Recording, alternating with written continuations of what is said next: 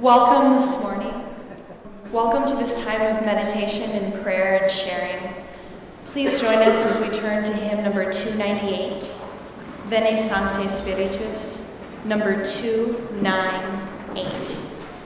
Come, Holy Spirit, from heaven shine forth with your glorious light. Veni Sancte Spiritus. Please join us with the ostinato.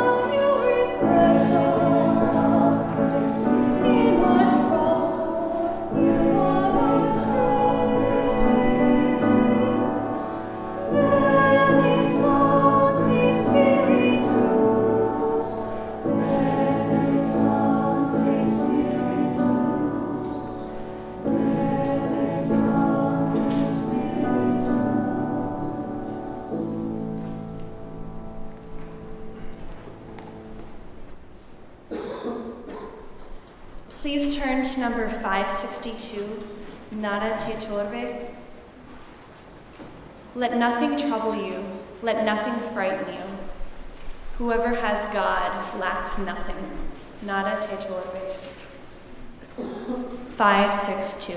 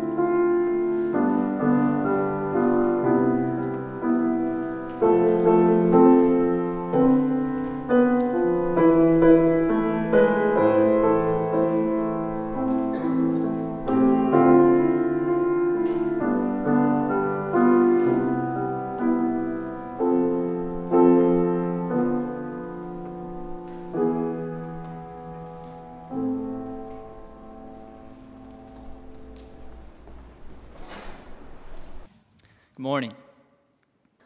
I'm going in my third year here. This is my third year here at Goshen College. And I've had the opportunity to take quite a few classes here and to experience a lot of different professors. A lot of times I'm asked, who is my favorite professor? And this guy's name comes up a lot, the guy you're going to hear speak today. His classes are always engaging and insightful, and overall just a good time. I learn a lot. And I have a lot of good laughs, too. Some of my best memories in some of my classes are from this man's class. Me and my buddies often joke that his questions on his test are big boy questions. No multiple choice or fill in the blank. You got to pull together different concepts and think analytically, and it really stretches you, but that's a good thing, I guess. So, outside of the class, he's a faculty facilitator for the Catholic Student Association.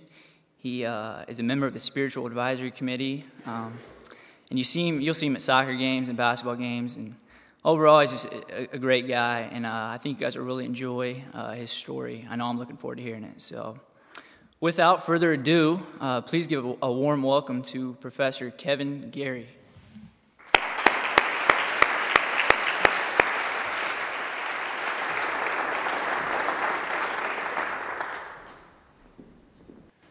Thank you, Bryce. Thank you, Jessica, Sarah, Jess, for the wonderful music. Good morning, everyone, and welcome. Again, my name is Kevin Gary, and I teach in the education department here in my second year. I would like to especially welcome any visitors that are with us today, and if there are any prospective students here, I hope to see you here next fall. So I'm here today to share my faith story. And I should begin by saying that I am a Catholic with strong Mennonite sympathies. I grew up going to Catholic schools, ending up at the University of Notre Dame. And after I graduated from college, I entered the seminary to study to be a priest. It was a formative time. I learned a lot more about the Catholic traditions of social justice and spirituality. But I ended up leaving. I wanted to be open to marriage and family life. And I'm blessed to have met my wife, Heather, a few years ago, and we have two wonderful children, Evelyn and Lucas. So I find myself now living in a Mennonite context. And what attracts me to Mennonites are the same things that impress me about Catholics I have known.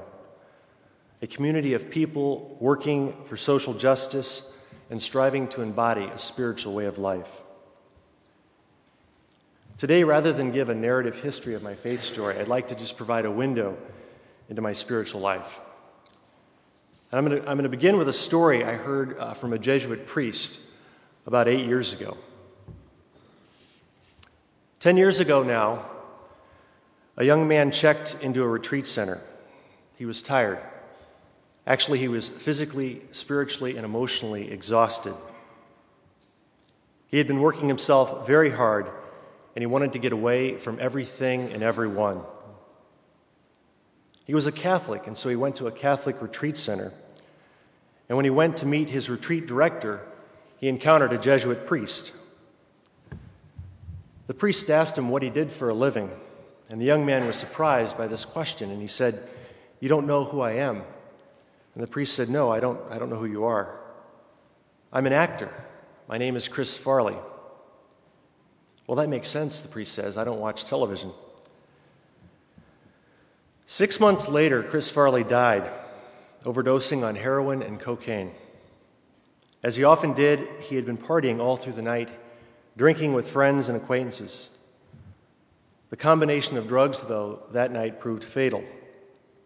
His brother found him dead the next day in his apartment in the John Hancock Building in Chicago, holding a rosary in his hand. In the book of Deuteronomy, chapter 30, verse 19, there is a quote that reads as follows: "I have set before you life and death, the blessing and the curse. Choose life that you may live by loving the Lord your God." Chris Farley's story I find striking because in the midst of so many destructive and ultimately fatal decisions, he was struggling to do what was right. Chris had been in and out of rehab several times, and the stories were that as soon as he got out of rehab, he would buy everyone in first class a round of drinks on the plane ride home. My faith story is not one of dramatic conversion and transformation, but rather an ongoing struggle to hear and respond to God's voice amidst the many voices I hear within and around me. Voices that push me away from God's love and voices that draw me into God's love. 4 voices stand out.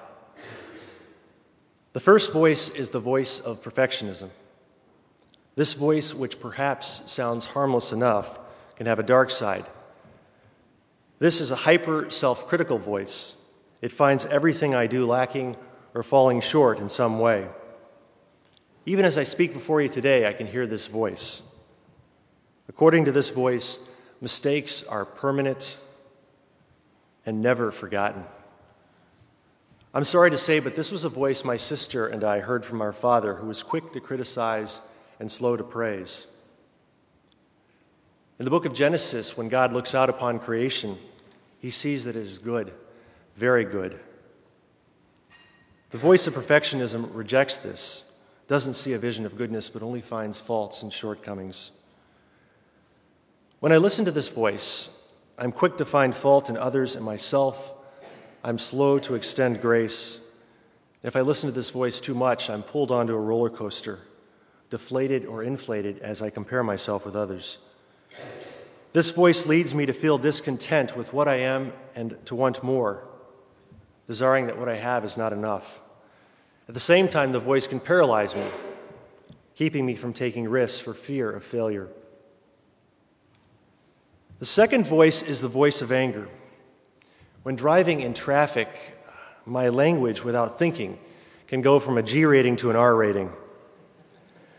This voice the voice of anger has me lecturing enemies in my head, replaying old conflicts over and over again. I recall when I was a freshman in high school, standing in at a mere 98 pounds, when Tommy, a class bully, hit me on the head with a chalked eraser. I did nothing in response. I used to replay this incident in my mind, but in my thoughts the story ended differently. Instead of doing nothing, I responded with force. And that is where the voice of anger leads, to force, to violence, to getting even. It is the voice of revenge. I do believe there is holy anger, but holy anger is grounded in love, and I had no love for Tommy. The voice of anger is also the voice of entitlement. It expects things to be a certain way and is quick to complain and find fault when circumstances or people do not fit my expectations. Ultimately, when I listen to this voice, I become impatient, bitter, respond impulsively, make snap judgments, and become self-absorbed with my own agenda, blind to the concerns of others around me. A third voice, and perhaps the most harmful, is what I would call the voice of apathy. There's a story by Dostoevsky called The Ridiculous Man, and he powerfully captures what this voice looks like. After much misery, the ridiculous man reaches what he describes as a calming awareness. I suddenly felt that it was all the same to me whether the world existed or whether there had never been anything at all. I give up caring about anything. This voice is scary because it leads me to see my own actions and the actions of others as ultimately insignificant. It causes me to care less and increases a desire to escape into trivial distractions. These 3 voices, anger, perfectionism, apathy, do not bring peace, but stir up anxiety, agitation, and numbness. They lead to self-doubt, self-absorption, and self-destruction. They lead me away from life, away from God's love. Yet amidst the clamor of these negative voices, there is another voice that I'll describe as a voice of love, peace, and freedom. It is the stirrings of compassion within that I feel for others. This voice says, all is well and all shall be well. Every day, every moment of each day, you can start out anew.